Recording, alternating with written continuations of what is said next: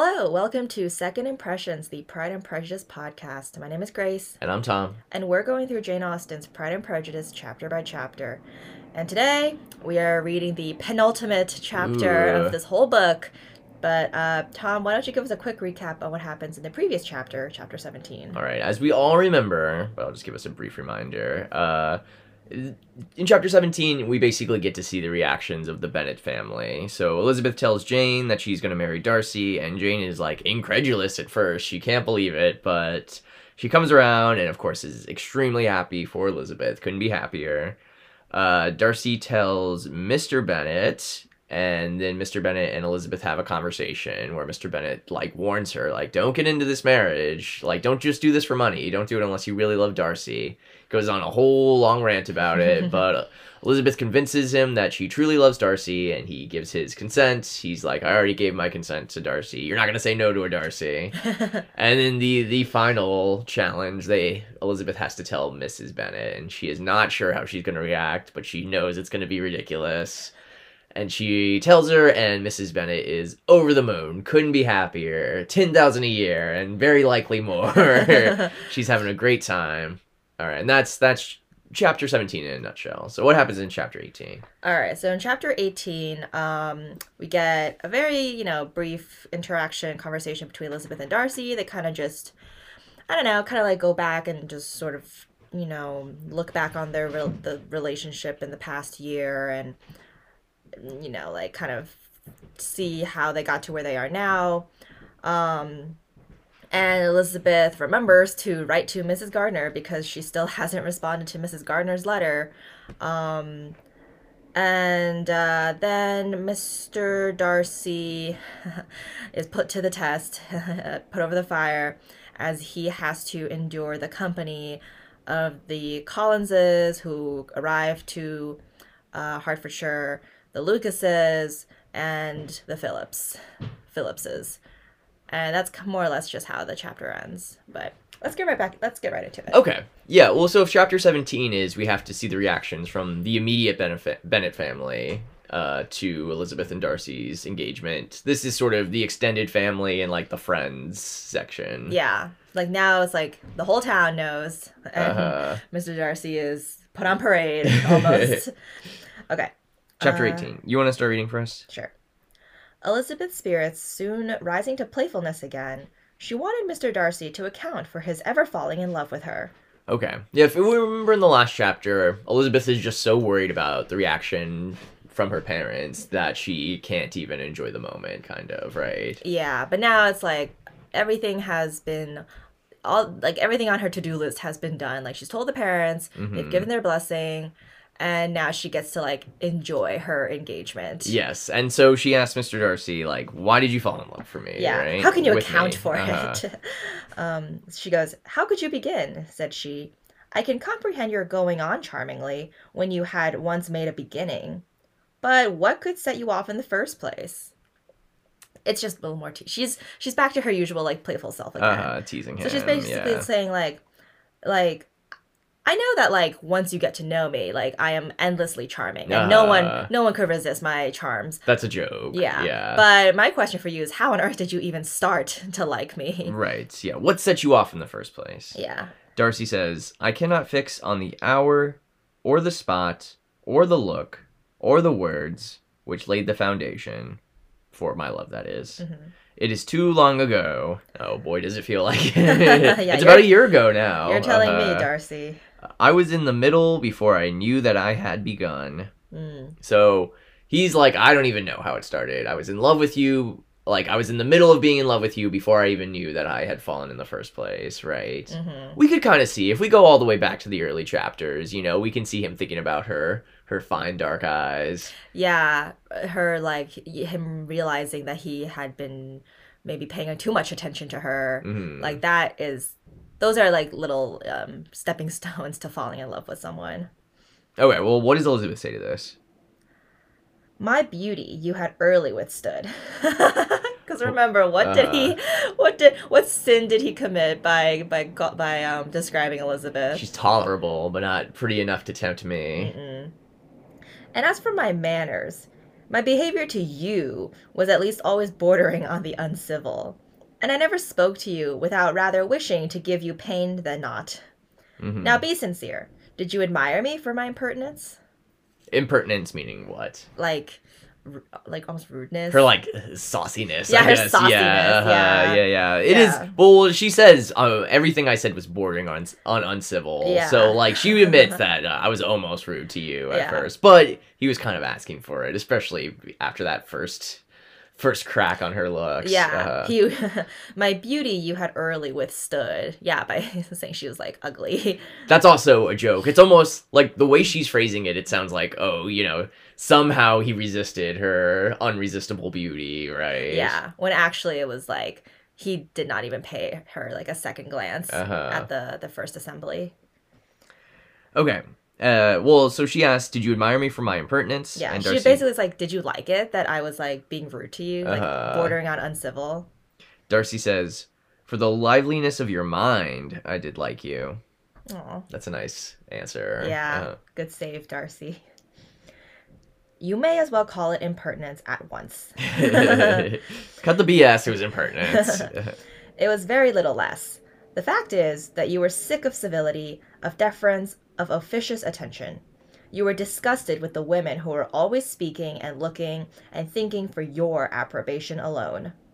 I roused and interested you because I was so unlike them.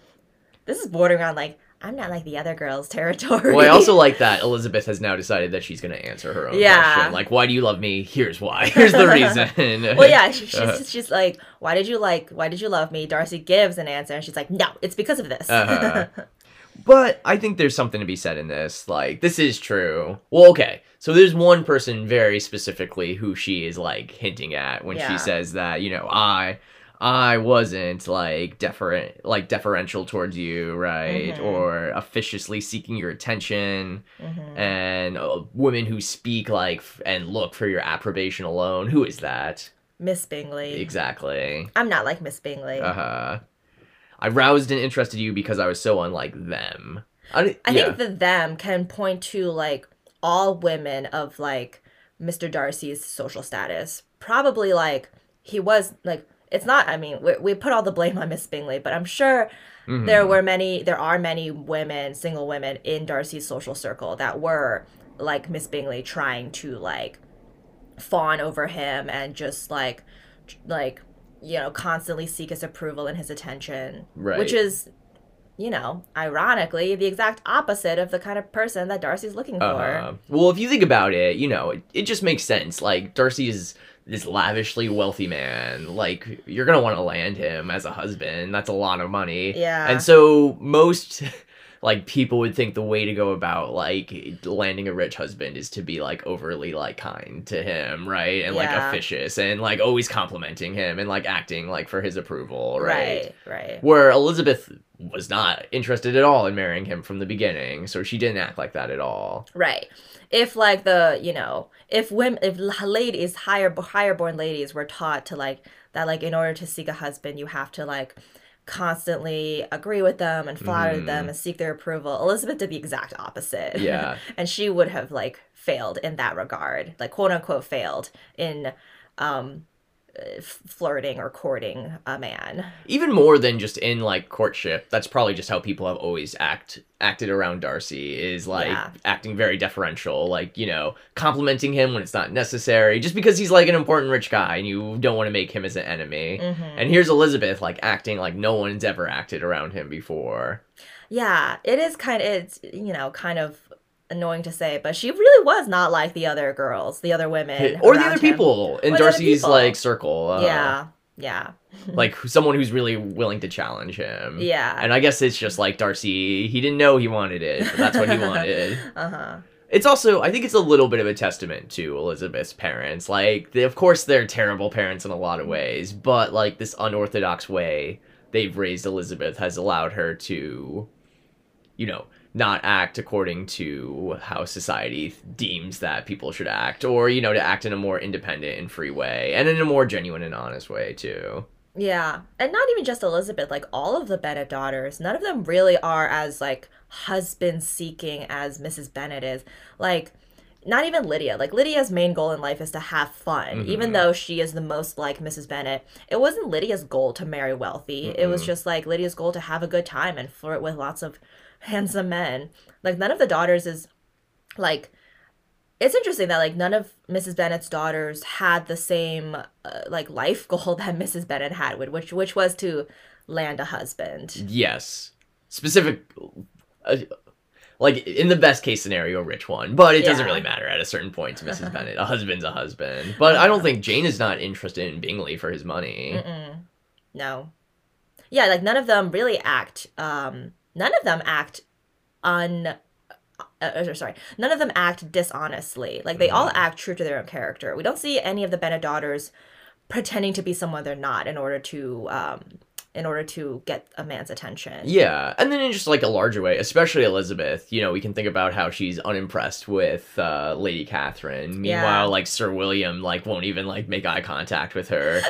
You know, she just doesn't have that same, like, we've talked about this before. Like, she respects, like, people who deserve respect, but she doesn't have that same, like, sort of deference towards, like, wealth just because of wealth, you know? Yeah, exactly. And that's why she is unlike them, the other ladies. And that's why she won Darcy. Uh-huh. And she goes on to say, had you not been really amiable, you would have hated me for it. For her, like, her deference. Her sauciness. Her deference, not deference. For her lack of deference. Yeah. For her impertinence, right? Her impertinence, yeah.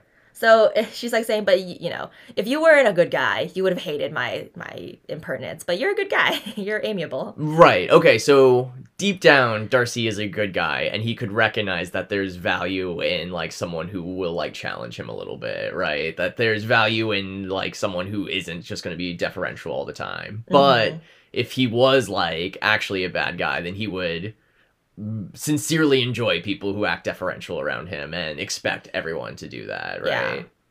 And that's not what Elizabeth wants. No. But in spite of the pains you took to disguise yourself, your feelings were always noble and just, and in your heart you thoroughly despised the persons who so assiduously courted you. There, I have saved you the trouble of accounting for it, for how you fell in love with me, despite my impertinence. And really, all things considered, I begin to think it perfectly reasonable. To be sure, you knew no actual good of me, but nobody thinks of that when they fall in love. Well, there she is. I've saved you the trouble of accounting for it. Yeah. Basically saying, I just answered your question. You're welcome. Or rather, I answered my own question. Just to go back to this, had you not been really amiable, you would have hated me for my impertinence. But in spite of the pains you took to disguise yourself, your feelings were always noble and just. And in your heart, you thoroughly despised the persons who so assiduously courted you. Okay, so this first part of the sentence makes me think of Lady Catherine, when it says, had you not been really amiable, you would have hated me for it, ... you would have actually liked the people who so assiduously courted you, right? Yeah. Like, if you were corrupt at heart, you would have actually enjoyed, like... being surrounded by, like, sycophants. Like, yeah, you would have actually enjoyed Miss Bingley's attentions, right?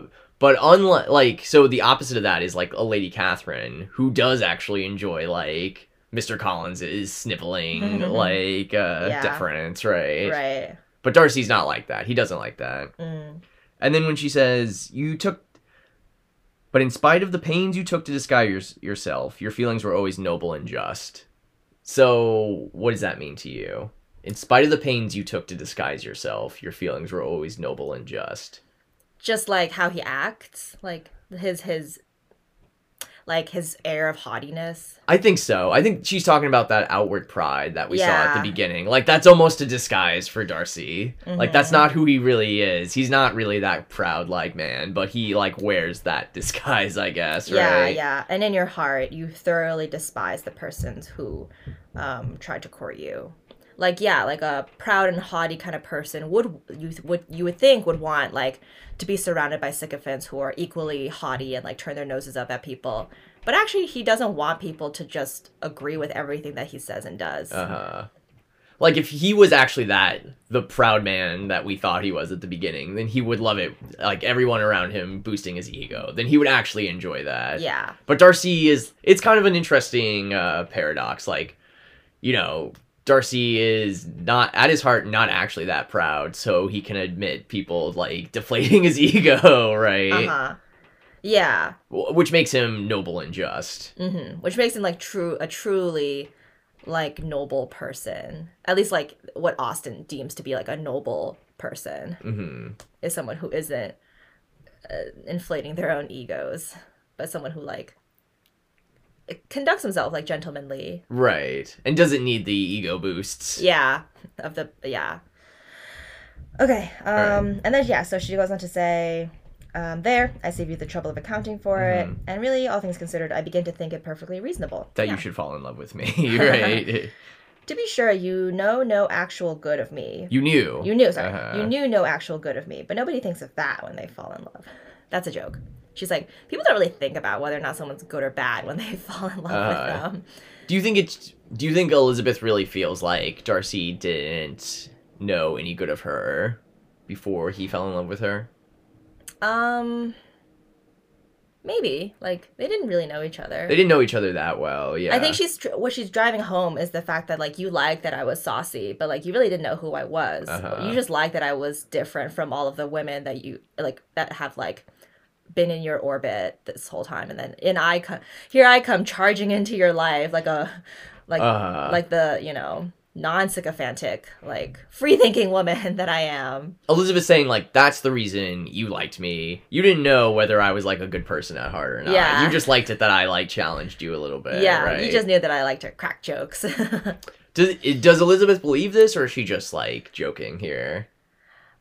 Maybe, like, deep down, maybe she knows that, like, if Darcy is a good person, Darcy would see the good in Elizabeth, too. Mm-hmm.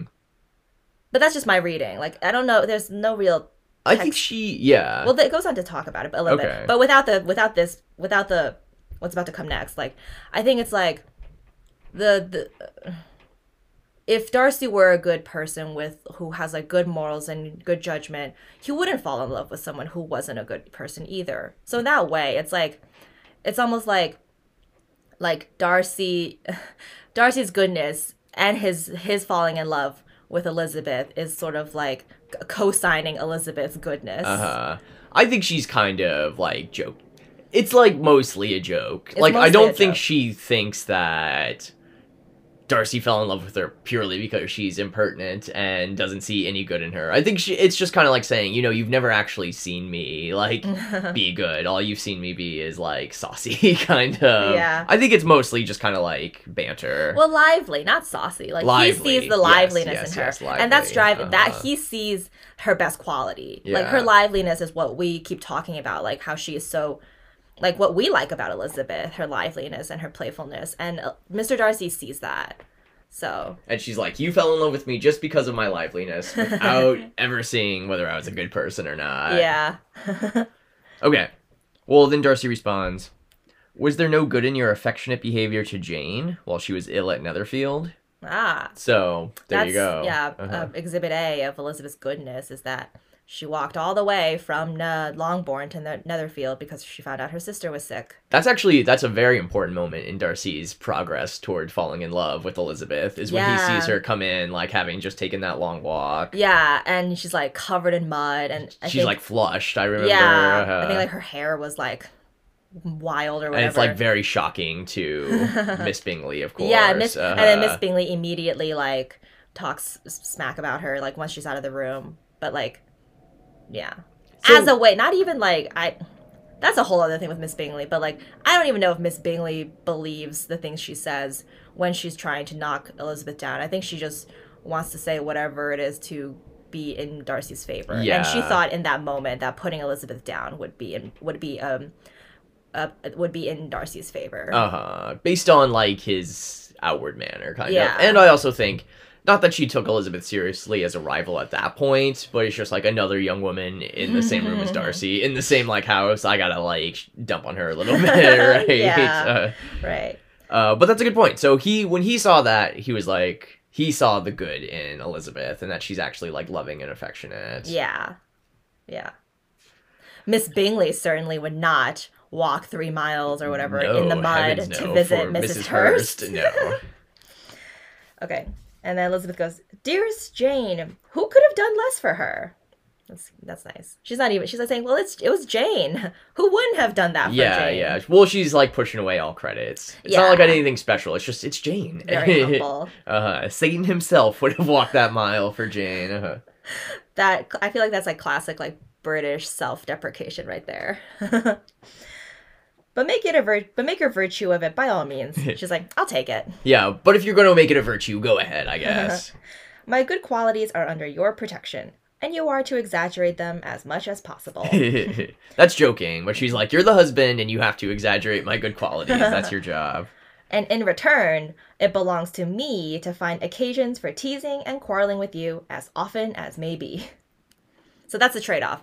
Darcy gets to brag and boast of Elizabeth's good qualities as much as he wants. He should exaggerate them. Yeah. To the point of being overly zealous about it. Yeah. And then in return, Elizabeth will have permission to tease him and quarrel with him as much as she wants.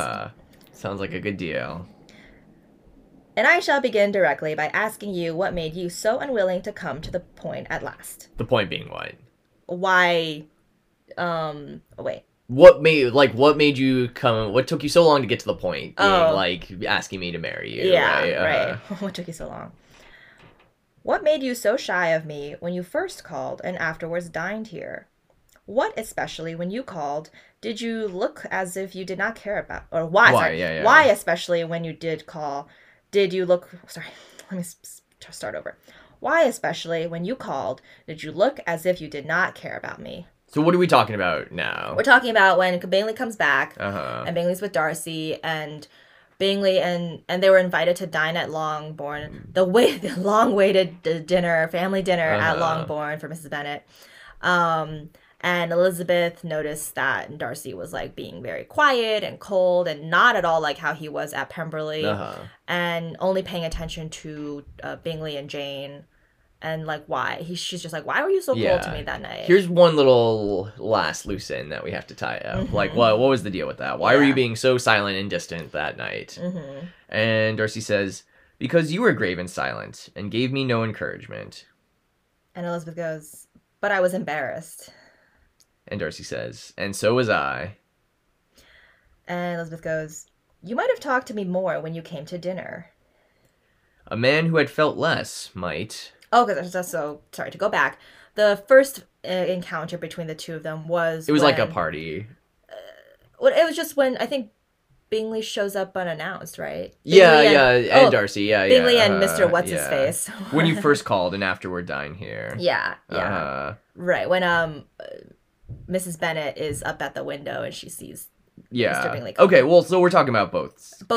In both situations. Cases. Yeah. In both situations, Darcy said very little. Yeah. And then she was like, "Well, you know, you could have talked to me more when you came for dinner." Yeah, because you were here for a long time, right? Yeah. And then Darcy says, "A man who had felt less might."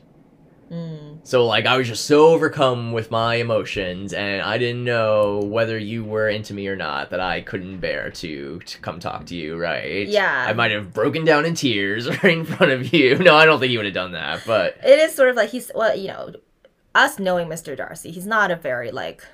He does not like ornate language or flowery language. Yeah. So, yeah, if he had spoken more, it would have felt...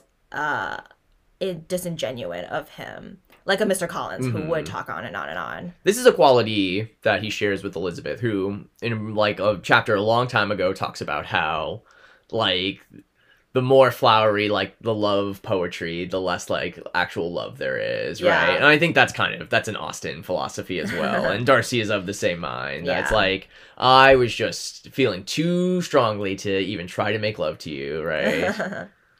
Meaning flirt. How unlucky that you should have a reasonable answer to give, and that I should be so reasonable as to admit it. But I wonder how long you would have gone on if you had been left to yourself. I wonder when you would have spoken if I had not asked you. My resolution of thanking you for your kindness to Lydia had certainly great effect. Too much, I am afraid. For what becomes of the moral if our comfort springs from a breach of promise? For I ought not to have mentioned the subject. This will never do. Okay. So generally Elizabeth is asking, like, if I hadn't brought up the fact that you paid for Lydia's marriage, would you have ever brought up again the fact that you love me still, right? Yeah. When the two of them were walking, yeah, the first real conversation that they have alone is for Elizabeth to thank him for Lydia. Yeah. But then she's saying, like, well, this also kind of is not a great way to start a courtship because the only reason we spoke was because I'd broken a promise to keep something a secret, and instead I blabbered it out to you. Yeah, well, part A is if I hadn't mentioned Lydia, would you have brought up like the fact that you love me still, and when?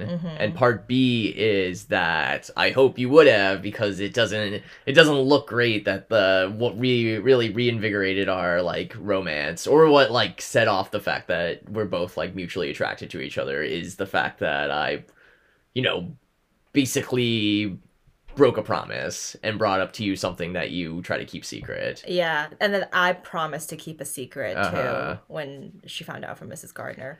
Yeah, it's almost like it kind of starts the relationship off with like a bad omen. Yeah, well, this is kind of meta language she's using. What becomes of the moral if our comfort springs from a breach of promise? The moral being like the moral of this tale, right? Yeah. What kind of like moral lesson is that to put at the end of our story if our romance really started when I broke a promise, right? What are we going to tell our children of how we decided to declare our love for each other? Oh, I broke a promise that I would never reveal this secret, and then that's how I found out. This is all phrased kind of jokingly, but I think she does want to know the answer to this question. Like, would you have said something if I didn't bring this up? Yeah, that's the question. I don't think Elizabeth actually is like, is this like a bad omen to start our relationship this way? No, or she's like, this is going to teach the kiddies at home a bad lesson. That's the joke. Yeah, but within the joke is the real question of, would you have said something? Right. Like, if I hadn't instigated the conversation, would you have ever told me you loved me? Okay. Darcy says, you need not distress yourself. The moral will be perfectly fair. Lady Catherine's unjustifiable endeavors to separate us were the means of removing all my doubts. I am not indebted for my present happiness to your eager desire of expressing your gratitude. I was not in a humor to wait for any opening of yours. My aunt's intelligence had given me hope, and I was determined at once to know everything. Okay. Well, let's break this down. So Darcy's like, don't worry yourself. Like, the moral of our story is going to be perfectly fine, right? I wasn't in doubt whether you love me or not, because I already knew that you did from what Lady Catherine told me, right?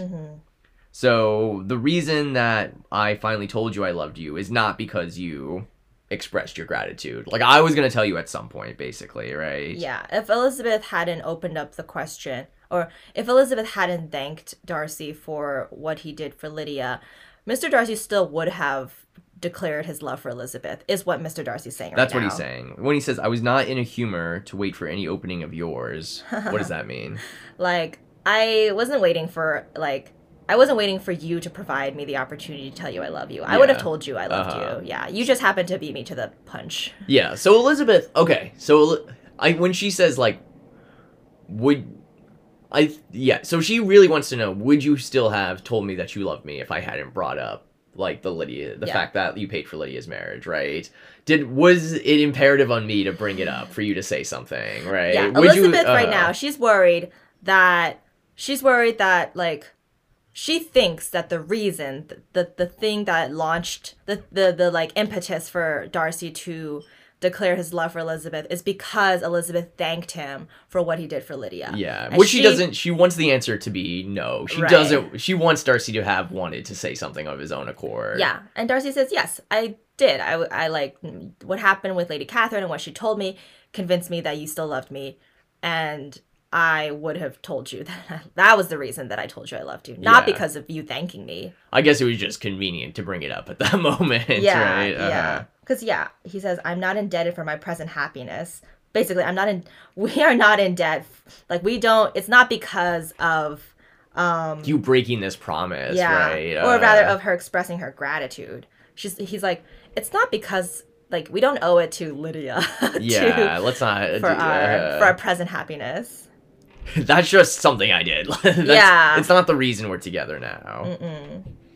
It's not like you know, it's not like I was just put on the spot by you expressing your gratitude. I was like, well, I might as well say I love her. Darcy came with the intention of declaring it at some point, and it just happened to come out then. Yes.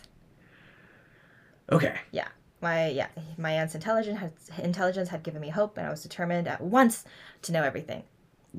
All of your feelings, right? Yeah. All of your feelings, Elizabeth. So don't worry, Elizabeth. We can thank Lady Catherine instead. Mm-hmm. And Elizabeth goes, Lady Catherine has been of infinite use, which ought to make her happy, for she loves to be of use. That's true. But tell me, what did you come down to Netherfield for? Was it merely to ride to Longbourn and be embarrassed, or had you intended any more serious consequence? So she's basically asking, like, what did you come to Netherfield for? What did you come back to Netherfield with Bingley for? Uh-huh. Was it just to... Especially that first time.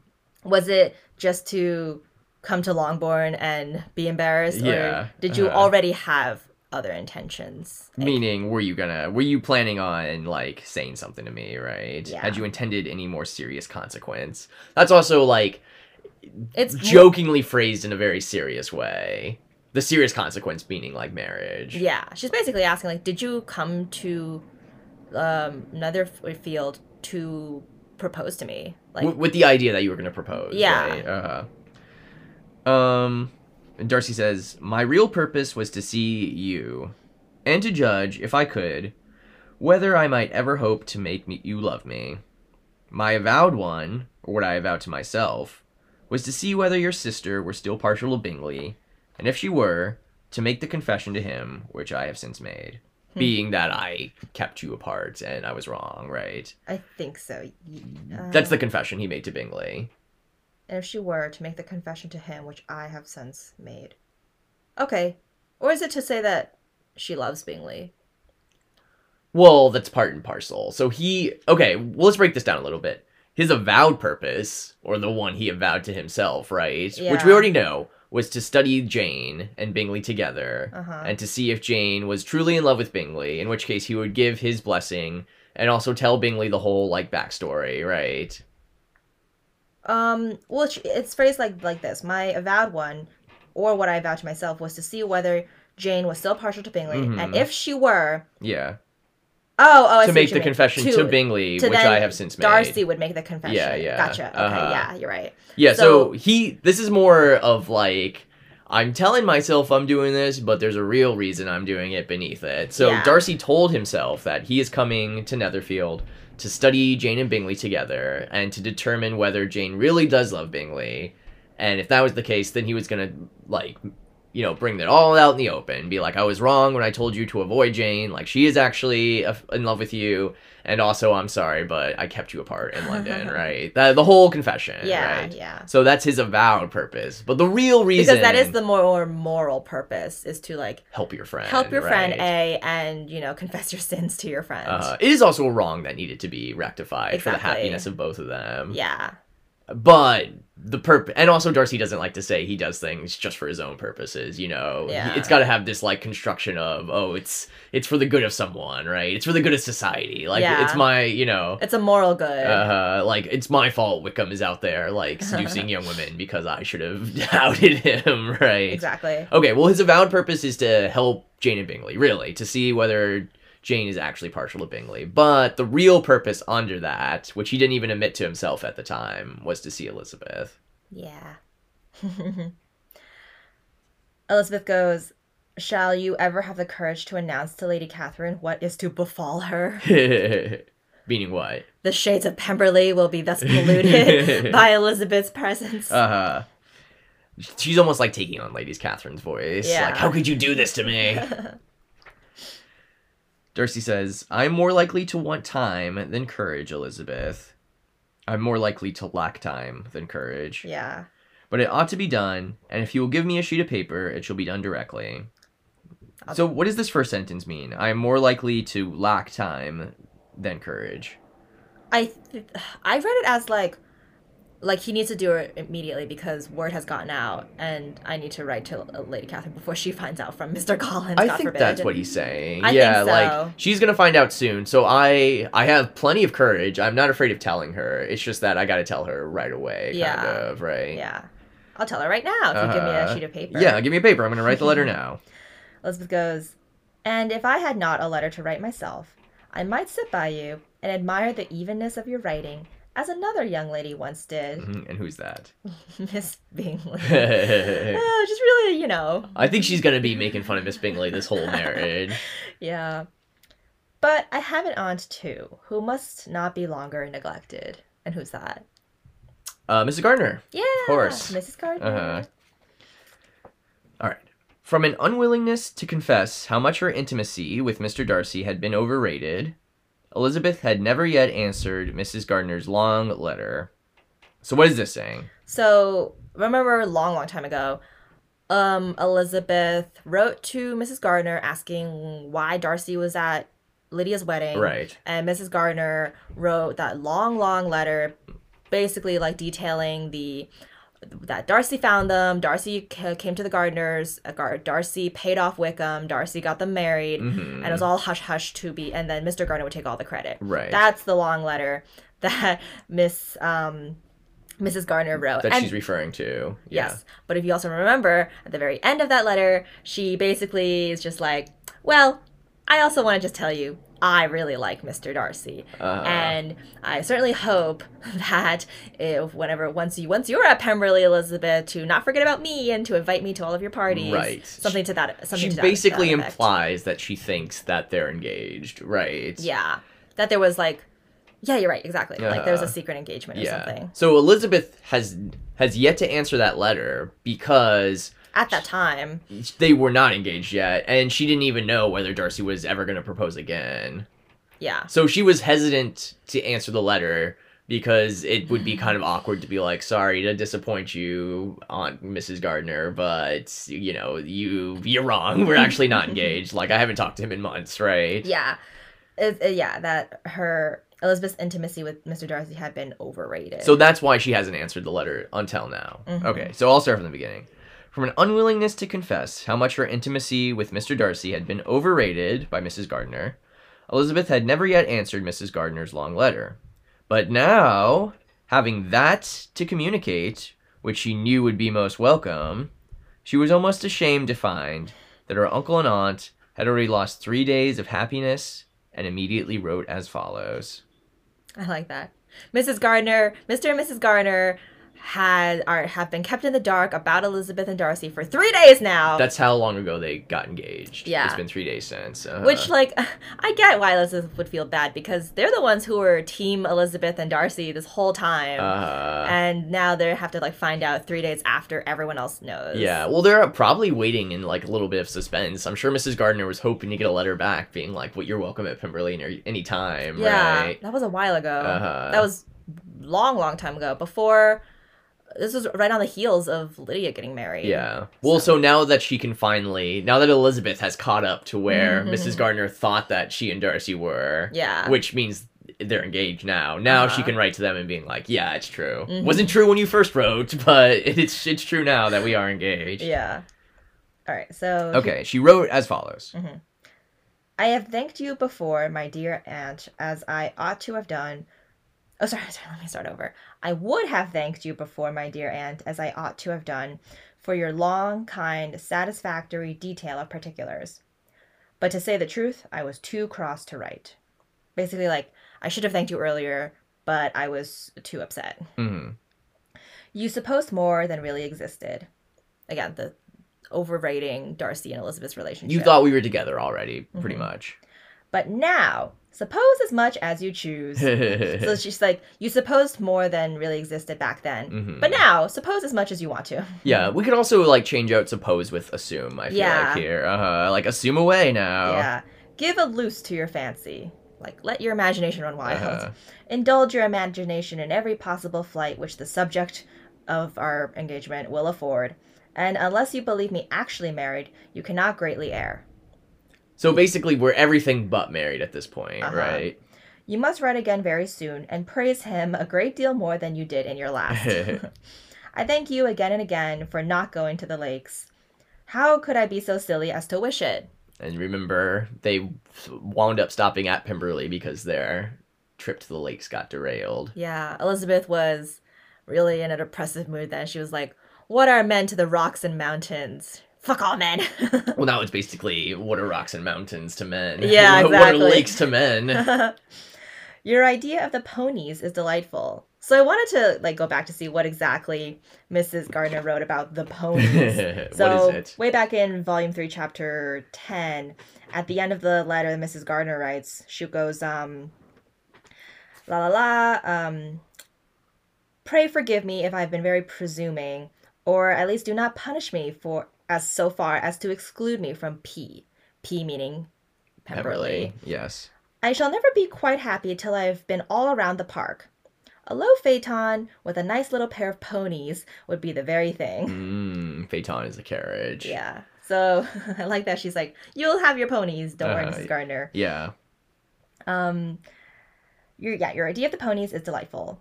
We will go around the park every day. I am the happiest creature in the world.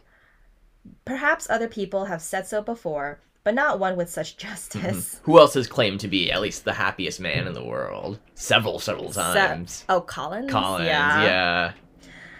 I am happier than Jane. She only smiles, I laugh. I like that.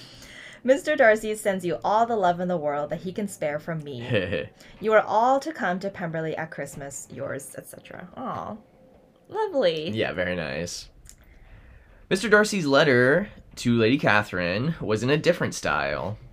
And still different from either was what Mr. Bennet sent to Mr. Collins in reply to Mr. Collins' last letter. Right. And this is the letter from Mr. Bennet. Dear Sir, I must trouble you once more for your congratulations. Elizabeth will soon be the wife of Mr. Darcy. Console Lady Catherine as well as you can. But, if I were you, I would stand by the nephew. He has more to give. Yours sincerely, etc. Mr. Bennet. He has more of what to give? Positions and money. Money, I think. Yeah. That's funny. Also, like, this letter really just goes to show how much Mr. Bennet hates writing. It's like not even it's like 4 sentences. This letter is outright insulting. Yeah. This is like a direct slap in the face. Yeah. I wonder how... Especially in response to how long-winded Mr. Collins' letter was. Basically telling them, don't cross Lady Catherine. Yeah. I guess that's what... Oh, go ahead. I'm sorry. He starts the letter, remember, with a congratulations to Jane. Mm-hmm. And then he spends the rest of the letter, reprimanding Mr. Bennet and warning him not to let Elizabeth do anything. I guess it's apt revenge to how offensive that letter, how insulting Mr. Collins' last letter is to be like, hey, guess what? They're getting married. Yeah. It's like... Yeah, it's like, well, thanks for the congratulations, but I need one more congratulations from you because Elizabeth is getting married to the guy that you told us not to let her marry, that guy. So, yeah. And then he even tells him, Mr. Bennet even tells Mr. Collins, I'd stand by the nephew. I know you love Lady Catherine, but I'd stand by the nephew. He has more to give. He penetrates into, like, Mr. Collins' true motivation, which is his own wealth and, like, advancement. It's like, Mr. Collins ought to switch sides if his goal in life is to acquire like status. I think this is the closest we ever get. Like, everyone knows Mr. Collins is a sniveling sycophant, but this is the closest we get to someone like saying it directly to him. Yeah. But that is like the strong, not subtle implication of this, which is like, I know you're a sniveling sycophant. Mr. Darcy can give you more, right? Yeah, exactly. If you're a smart guy, you would switch your allegiances. What's that word?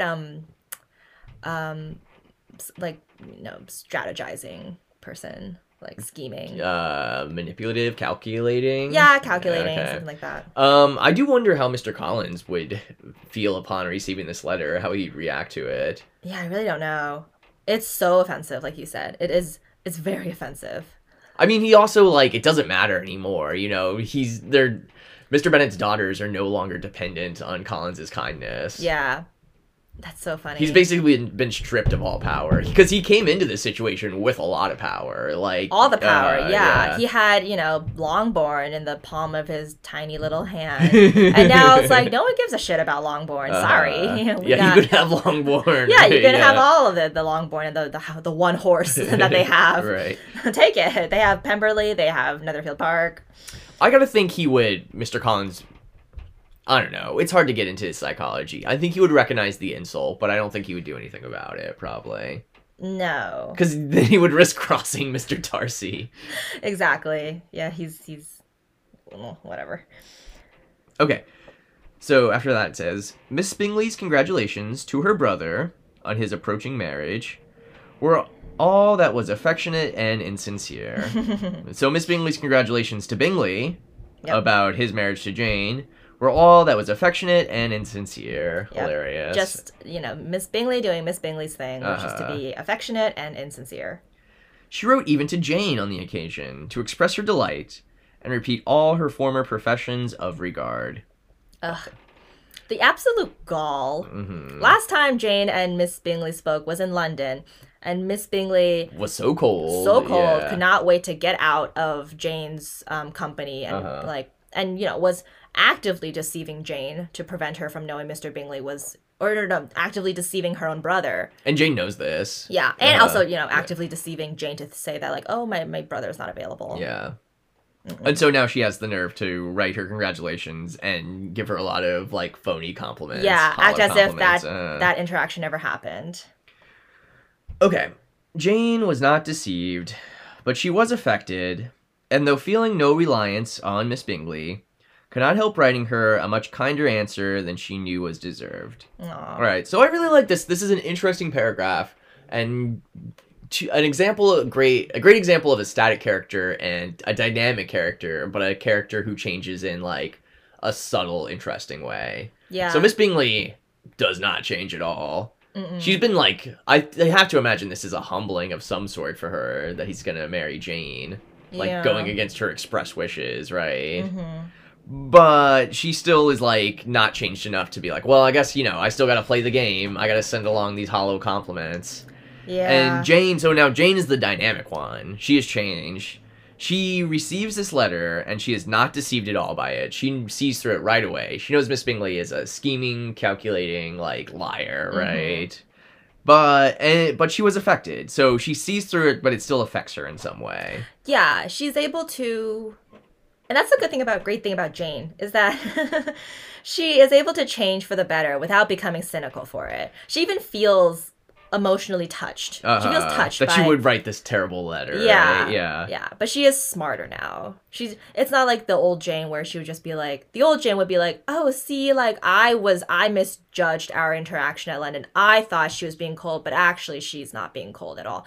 Like now Jane knows Caroline is not to be trusted. So Jane has moved closer to, like, an Austen ideal, which is still, like, extremely kind, but with a clear head. You can still be kind to a terrible person and recognize that they're a terrible person. Yes, that's a good way to put it. Yeah. Okay, so Jane was not deceived, but she was affected, and though feeling no reliance on her, and even though Miss Bingley could in no way really affect Jane's life. Like, Miss Bingley has no power here, right? Yeah, they're not really friends. There's no reason for Jane to even really maintain this relationship. Though feeling no reliance on Miss Bingley, she could not help writing her a much kinder letter than she knew was deserved. Jane's a good person. Jane's not gonna be like, you're a liar, and I know you're a liar, and I hate you, and you're scheming, manipulative, and you're fake. Yeah, well, that would be bad writing. That would be bad writing. That's like an example of where a dynamic character is worse than a static character. If she were to do that, if she were to be like, I know who you are now, right? Yeah, what Jane actually does is demonstrative of her actual goodness, like the goodness, like. The goodness where, like, Elizabeth's like, you are just too good. You are so good that, like, I don't even need to be good because you'll be doubly good for us both. It's like, that is true. Like, Jane genuinely is that good a person where she can take this fakery and rather than respond with spite, she responds with kindness. That's maybe one of the few instances in this book of like true like Christian charity. Yeah. And I like this phrase. She could not help writing her a much kinder answer than Jane she herself knew was deserved. So this is more talking about this like complicated like or a more complicated psychology of Jane, is that she's still going to be nice, but she knows it's more than is deserved. Yeah. It's sort of like Jane has gained some more self-worth especially in comparison to Miss Bingley. Like, yeah, like she knows she's being the bigger person right now. And that's a much more satisfactory triumph to have over her. Yeah. It's like, I know you're full of BS, but I'm going to still rise above you. Well, that's what Jane isn't even thinking that. She's like, I know you're still full of BS, but I'm still going to write you a kind response. It's not to lord it over you. It's just because that's the thing to do, I guess. Yeah. That's who I am, yeah. Interestingly, there's no reaction from Miss Bingley on Darcy's engagement. Oh, that's a good point. I don't think we need to see that. I think that's a stated silence, right? Yeah. Not that she has to. Like, she has no relation really to Miss Bennet, to Elizabeth. I think maybe if we were to think about it more like that great scene where Darcy finally, like, tells Miss Bingley off, is kind of just like, after that, Miss Bingley knew what there was to know. First of all, like, probably got a very strong sense that Darcy was in love with Elizabeth, and that was going to happen. But moreover than that there was no hope for her to win Darcy over. Yeah. So maybe she had just resigned herself to that fate anyway. Yeah, that was the true nail on the coffin. The engagement is almost like an afterthought. It's almost like, I feel like it would be, if she accepts that Darcy is not hers for the taking at that point, then it would be a bigger deal to be like, now Jane is going to be my sister-in-law. This woman who I, like, actively tried to cut out of the family, right? Yeah. It is kind of like, I don't know, it is strange how, not strange, but it is, like, for Caroline, like, she doesn't really change as a result of, like, her expectations being not met. Like, the Darcy confrontation, the confrontation with Darcy didn't really change her. She didn't, like, take a lesson out of it. She's just continuing to be her normal self. Yeah, that's who she is. I guess, some people do that when, like, they're disappointed. They just dig down deeper into the personality that they're already in, Right. I think we talked about this in an earlier chapter, but I like I like to think that, like, Jane Austen isn't saying that people are incapable of change. She is saying that it takes a very special person to change for the good, for the better. It's hard work to change. Yeah. I don't think Caroline Bingley wants to put in that work. And like I said, I think sometimes, I think it's not always bad writing to have static characters, and sometimes dynamic characters, like, you can write dynamic characters badly to where it would be better if they were static. Yeah. Okay, well, Miss Bingley's not really the point, but it would be, I am kind of interested to see her story, like the Miss Bingley story. Yeah, like, is she gonna go back to her usual, would she go back to her usual, like, conniving, like, sycophantic self? Is she just gonna try to find another Darcy to latch onto? Maybe. I also love that now it's like, well, okay, I also think, well, Miss Bingley kind of has to be affectionate, even if it's insincere, because guess who's the mistress of Netherfield Park now? Yeah. Well, and Bingley is the brother. He's, like, owns, like, he really controls the family finances. He controls the finances, but Miss Bingley used to be the head of the household. Oh, yeah, that's a good point. But now it's gonna be Jane. She's been replaced by Jane. If she wants to still be invited to Netherfield Park, she has to play ball with Jane. Yeah, like, if Jane were an eviler person, she could totally kick out Caroline if she wanted to, but she obviously wouldn't. But, like, now, Caroline's livelihood depends a little bit, at least, on Jane. At least a little bit, yeah. Yeah. She can't make an enemy of Jane. Nope. But Jane has the power to make an enemy of Caroline if she chose to. That's true, yeah. She's just lucky Jane is so benevolent. Benignant? Oh, whatever. Sorry. Okay. All right. Yeah, you want to keep reading? The joy which Miss Georgiana Darcy expressed on receiving similar information was as sincere as her brother's in sending it. Yay! Miss Georgiana Darcy. 4 sides of paper were insufficient to contain all her delight and all her earnest desire of being loved by her sister. 4 sheets worth, well, 4 sides, so like 4 pages of letter. So like 2 pieces of paper, front and back, I think. Yeah. Oh, that's really nice. Georgiana just wants a sister. Which is a good sister, not Miss Bingley. Not Miss Bingley. They're pretty close in age, Elizabeth and Georgiana. They're closer than Georgiana and Darcy. Definitely. Like, Georgiana's 16, 17-ish. Elizabeth's around 20. 20, yeah. Yeah, so they're almost of sister age. Yeah. I think that's going to be, I'm sure Miss Darcy is definitely craving, like, another woman in her life who is not, like, an old tutor, right? Not Mrs. Reynolds. Not Mrs. or Mrs. Young.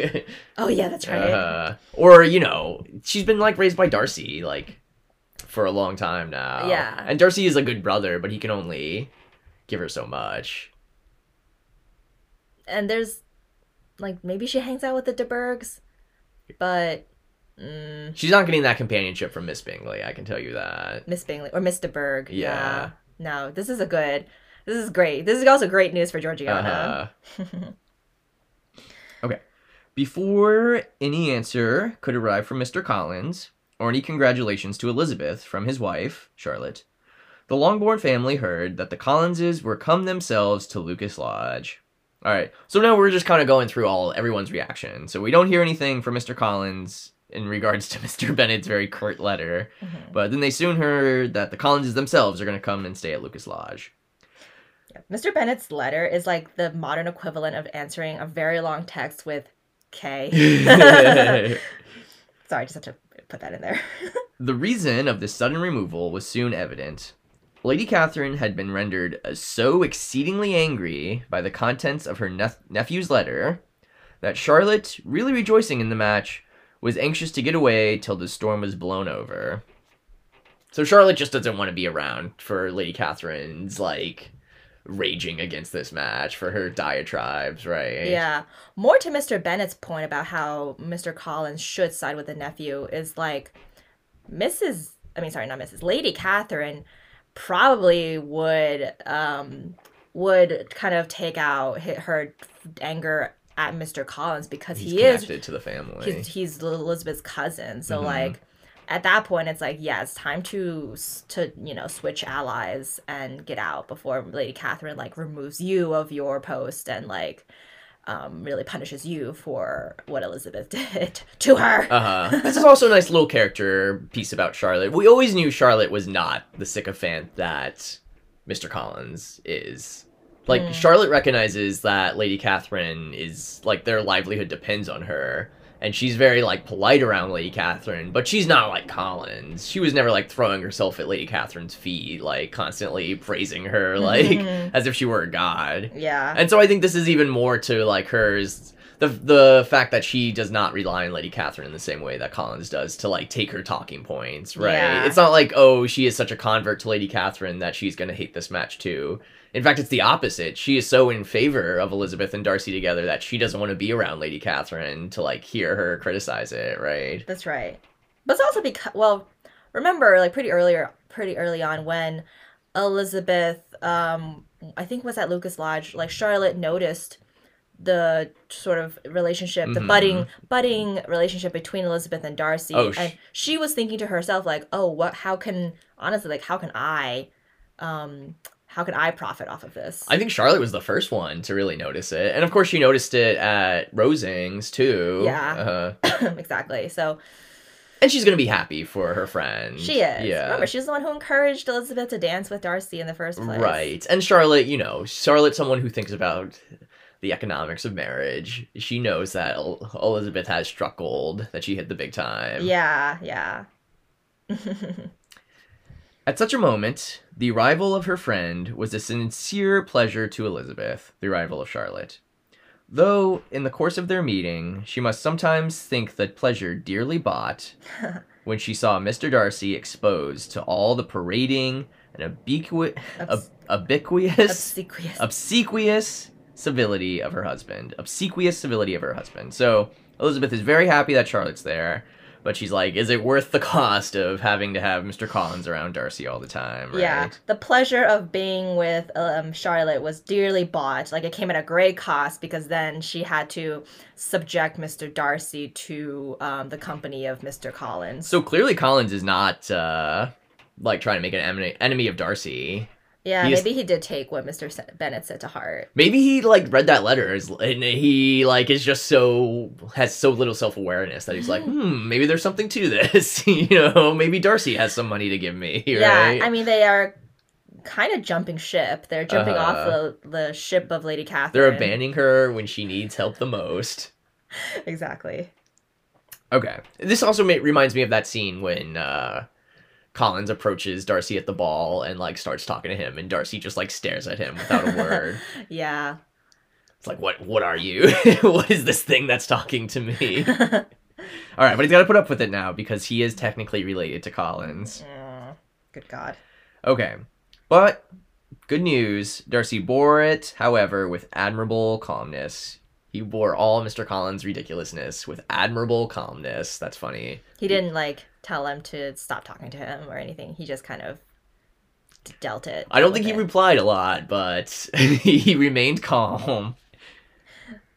This is all of this is Elizabeth's baggage, unfortunately, is that he has to deal with Mr. Collins. First and foremost. Yes, he's got to deal with the family. Mm-hmm. He's met we've seen him deal with the immediate family a little, and now he's got to deal with the connections. Yeah, the connections, yes. The family first, then the connections. I think that word admirable is Elizabeth's word. Oh, yeah. The admirable calmness. He could even listen, Darcy could even listen to Sir William Lucas when Sir William complimented him on carrying away the brightest jewel of the country, and expressed his hope of their all meeting frequently at St. James with very decent composure. Okay, so Mr. Darcy could even listen to the ridiculous Sir William Lucas as he compliments him on marrying Elizabeth, who he calls the brightest jewel of the county, right? Country. Of the country, I'm sorry. Well, I think that means not like England, Hertfordshire, the surrounding country. Yeah. And Darcy can even bear it with decent composure when Sir William expresses his hope of them all meeting at St. James. Now remind us, what is St. James, Grace? It's the court of the king, right? This is why Sir William is a sir. Because one time he met the king at St. James, like the court. Yeah, he was knighted He's there. never been back there since. He's never going back there. Yeah, when he is, quote, expressing his hopes of their all meeting frequently at St. James's, he's basically saying, oh, Mr. Darcy, I hope you will invite me, or you will find a way to be able to get me an invitation back to St. James's. Because he thinks Mr. Darcy has that kind of pull, which he probably does. Oh, I like that reading. I kind of just read it as, like, he's just being more ridiculous. Like, obviously, Sir William is never going to go to St. James again. I read it as, like, him being, like, calculating and trying to curry more favor. Unfortunately, trying to curry favor with Mr. Darcy by getting him an invite. I like that better. I think when I said it, when I read it, it was just, Sir William is dumb and, like, like unself-aware. But I think that's a little bit nicer to Sir William. At least he's, like, yeah, I like that reading. He's seeing what Darcy can do for him. Maybe. Well, yeah. regardless. It could be a little of both. He could think, like, oh, I deserve to be at St. James. Or, like, I have a proper standing at St. James. But it can also be, like, well, Darcy can also get me to St. James. And it also just makes himself seem important, too. Like, hear me, I'm going to bring up that one thing that I've been talking about my whole life. The one time I, like, spent one day at the royal court, right? Yeah. That must be, like, just more of the, like, the brilliance of Jane Austen, like, revealing everyone's, like, internal, like, internal worlds. Is like, it kind of maybe, if to go with how I read this, it's sort of like, it shows, like, Sir William's, like, desire, like, he brags about having been at St. James's, but what he really wants, St. James. Yeah. But what he really wants is to go back there. He hasn't been invited back. No. So he talks and talks and talks about about his being at court, but what he really wants is to go back to court a second time. Yeah, well, he's like a comparatively, like, insignificant person. like, the Bennets are richer than the Lucases, and the Bennets are not that rich to begin with. Right. And, like, we saw him at Rosings. Like, he is not in the presence of a real noble personage. He is nothing. He's a void, basically. And it just, like you said, you know, every character in this book is like their own universe. So in a lesser book, like,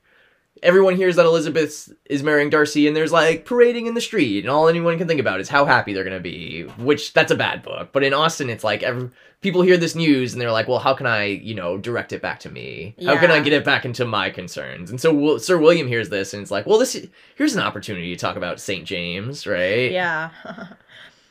I do like, it's like Darcy, he bears the company of Mr. Collins with admirable calmness, and he bears the company of Sir William Lucas with decent composure. I think it seems like he's going down, like admirable calmness goes down to decent composure. He just barely, it's an okay composure. He's holding it together enough now. Yeah. I guess that's also, it's just like Sir William, there's a lot to think about it. He's almost like putting himself, he's like, hey, me and Darcy, we're in the same rank, right? Maybe we'll meet at Sir St. James's someday. Oh, God. Yeah. Meanwhile, my daughters are in the kitchen cooking. Yeah, at least it's not like Mr. Collins is claiming to be of the same social... He would never do that. Yeah. But now Sir William has the nerve to say that, like, oh, Mr. Darcy and I, we're the same people. Yeah, right, basically. We're of the same rank, right? All right, you want to read this last paragraph for us? Oh, wait, there's more to the last paragraph. I'm sorry, yes. So he bears Sir William with very decent composure. If Darcy did shrug his shoulders, it was not till Sir William was out of sight. So more proof that he has a higher tolerance for Collins than Sir William, I guess. Yeah. But he holds it together enough to wait till Sir William is out of sight to, like, shrug sarcastically, I think. Or, like, shrug in disappointment. Yeah. Something like that. To have, like, a less noble reaction. To, like, you know. It's not shrug in the way, like, indifferent, like we use it sometimes. I don't quite... I like to read it as shudder. Yeah. He shuddered once Sir William left. Mrs. Phillips's vulgarity was another, and perhaps a greater tax on Mr. Darcy's forbearance.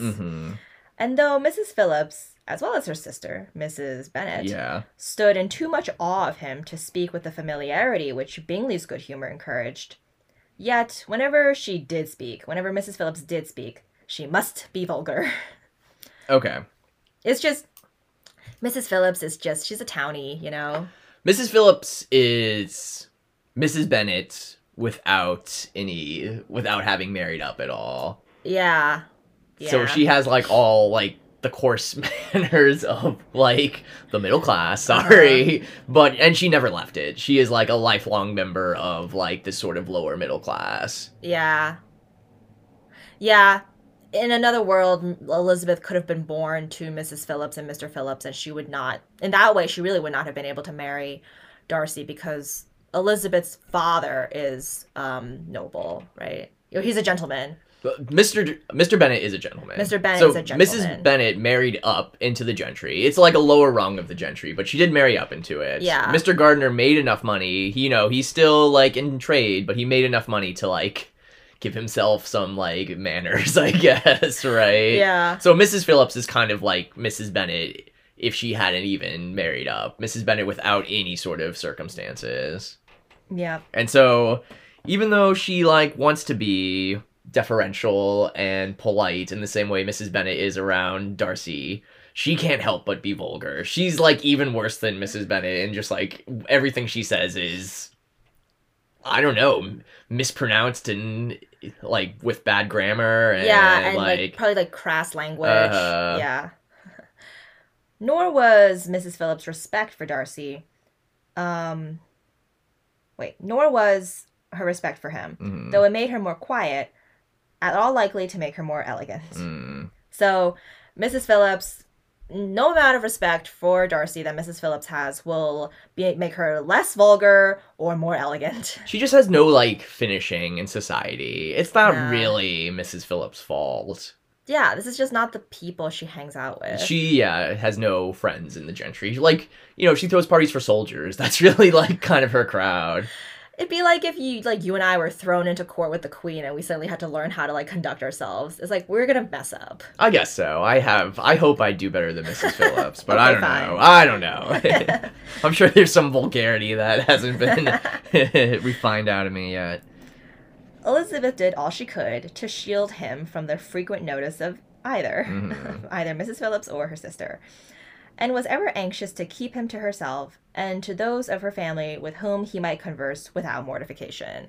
Mrs. Phillips' sister, I'm sorry, just to clarify that. Mrs. Bennet, Yeah, right? sorry, yeah. uh-huh. So, yeah. Yeah. Yeah. To shield him, I like that word. From the frequent notice of either Mrs. Phillips or Mrs. Bennet. Yeah. And was ever anxious to keep him to herself and to those of her family with whom he might converse without mortification. That's just like Jane. That's all it is. Right? And the Gardners. Oh, yeah, the Gardners. But Yeah. the Gardners aren't there. No, yeah, the Gardners aren't there. But I'm just, of the connections. But yeah, Jane, I guess. I guess in the moment, he can speak with Jane and Mr. Bingley. Yeah, and Elizabeth And herself. Elizabeth, yeah. And though the uncomfortable feelings arising from all this took from the season of courtship much of its pleasure, it added to the hope of the future. Okay, though the uncomfortable feelings arising from all this, meaning all these interactions Yeah. with all her terrible connections, right? This parading.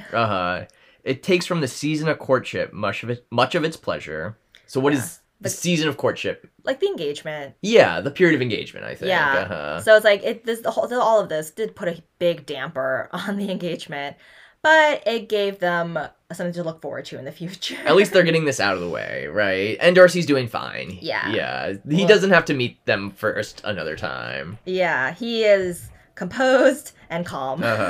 Yeah, so he can deal with it. That's hope for the future. And she looked forward with delight to the time when they should be removed from society, so little pleasing to either, to all the comfort and elegance of their family party at Pemberley. Right. So, good news, they're not going to have to see them every single day, right? They're not Yeah. going to be spending every day with Mrs. Phillips. Yeah, it's like every moment of torture here just is that one step closer towards never having to see them again. They're going to have to see him sometimes. I know, but, you know. But that will not be the immediate family party all the time. Right. The immediate family party is Darcy and Elizabeth. And Miss And Darcy. And Miss Darcy. And maybe the Gardners. And I'm sure Bingley and Jane will come visit, too. The ideal. Yeah. That really is like what Elizabeth wants. This is the only people she wants to hang out with are those that we just described.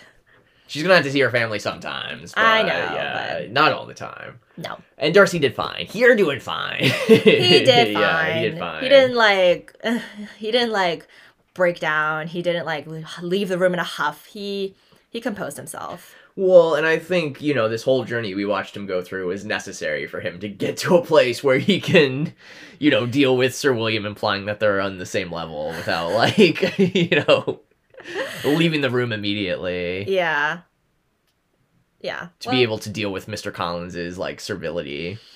Right. So really he is being put over the coals here, raked over the coals here, because when he thought the Bennets were gonna be lowly and trashy, boy, he now has to come to terms with the fact that his connections or her connections will include the Collinses, the Lucases, and the Phillipses. I mean, the Phillips are not that important for the book, but there's a reason that they visit the Phillipses last, which is that they're the lowest. That's the lowest connection that the Bennets have.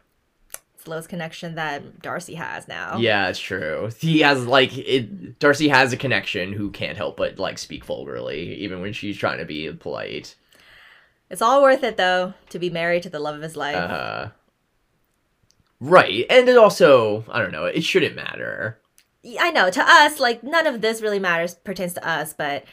It's a big deal to Darcy, but I think the part of the journey for Darcy is to, get over himself, Yeah.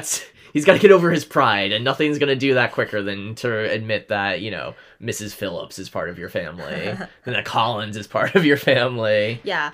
Mr. Darcy's Aunt Phillips. Can you imagine? That he's that he is now in the same society as Sir William. Yeah, that his mother-in-law is Mrs. Bennet. Uh-huh. Oh my god. I shudder at the thought. He bears it better than I would have. Okay.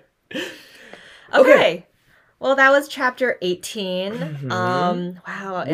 Yeah, go ahead. Yeah, we've got really just one more chapter to go. We're almost there. We're done with the immediate story, pretty much. Like, they're engaged, and we've seen everyone's reaction, and Darcy has met everyone, and they can get married now. Yep. And It's all good. yeah, in this next chapter, we'll just, like, it'll be the classic Austen send-off chapters. We're gonna see where everyone winds up. Mm-hmm. Yep.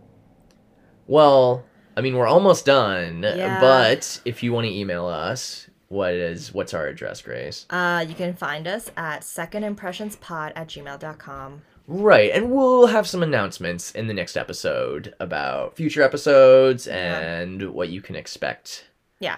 We're not done yet. We're not done talking yet. Yeah, don't worry. Yeah, just when you thought you got rid of us, we're back for more. Okay, yes, well, more announcements in the next episode. Yep. But, all right. Yeah, thank you everyone for listening. So until the final chapter, Mhm. I'm Grace. And I'm Tom. Bye.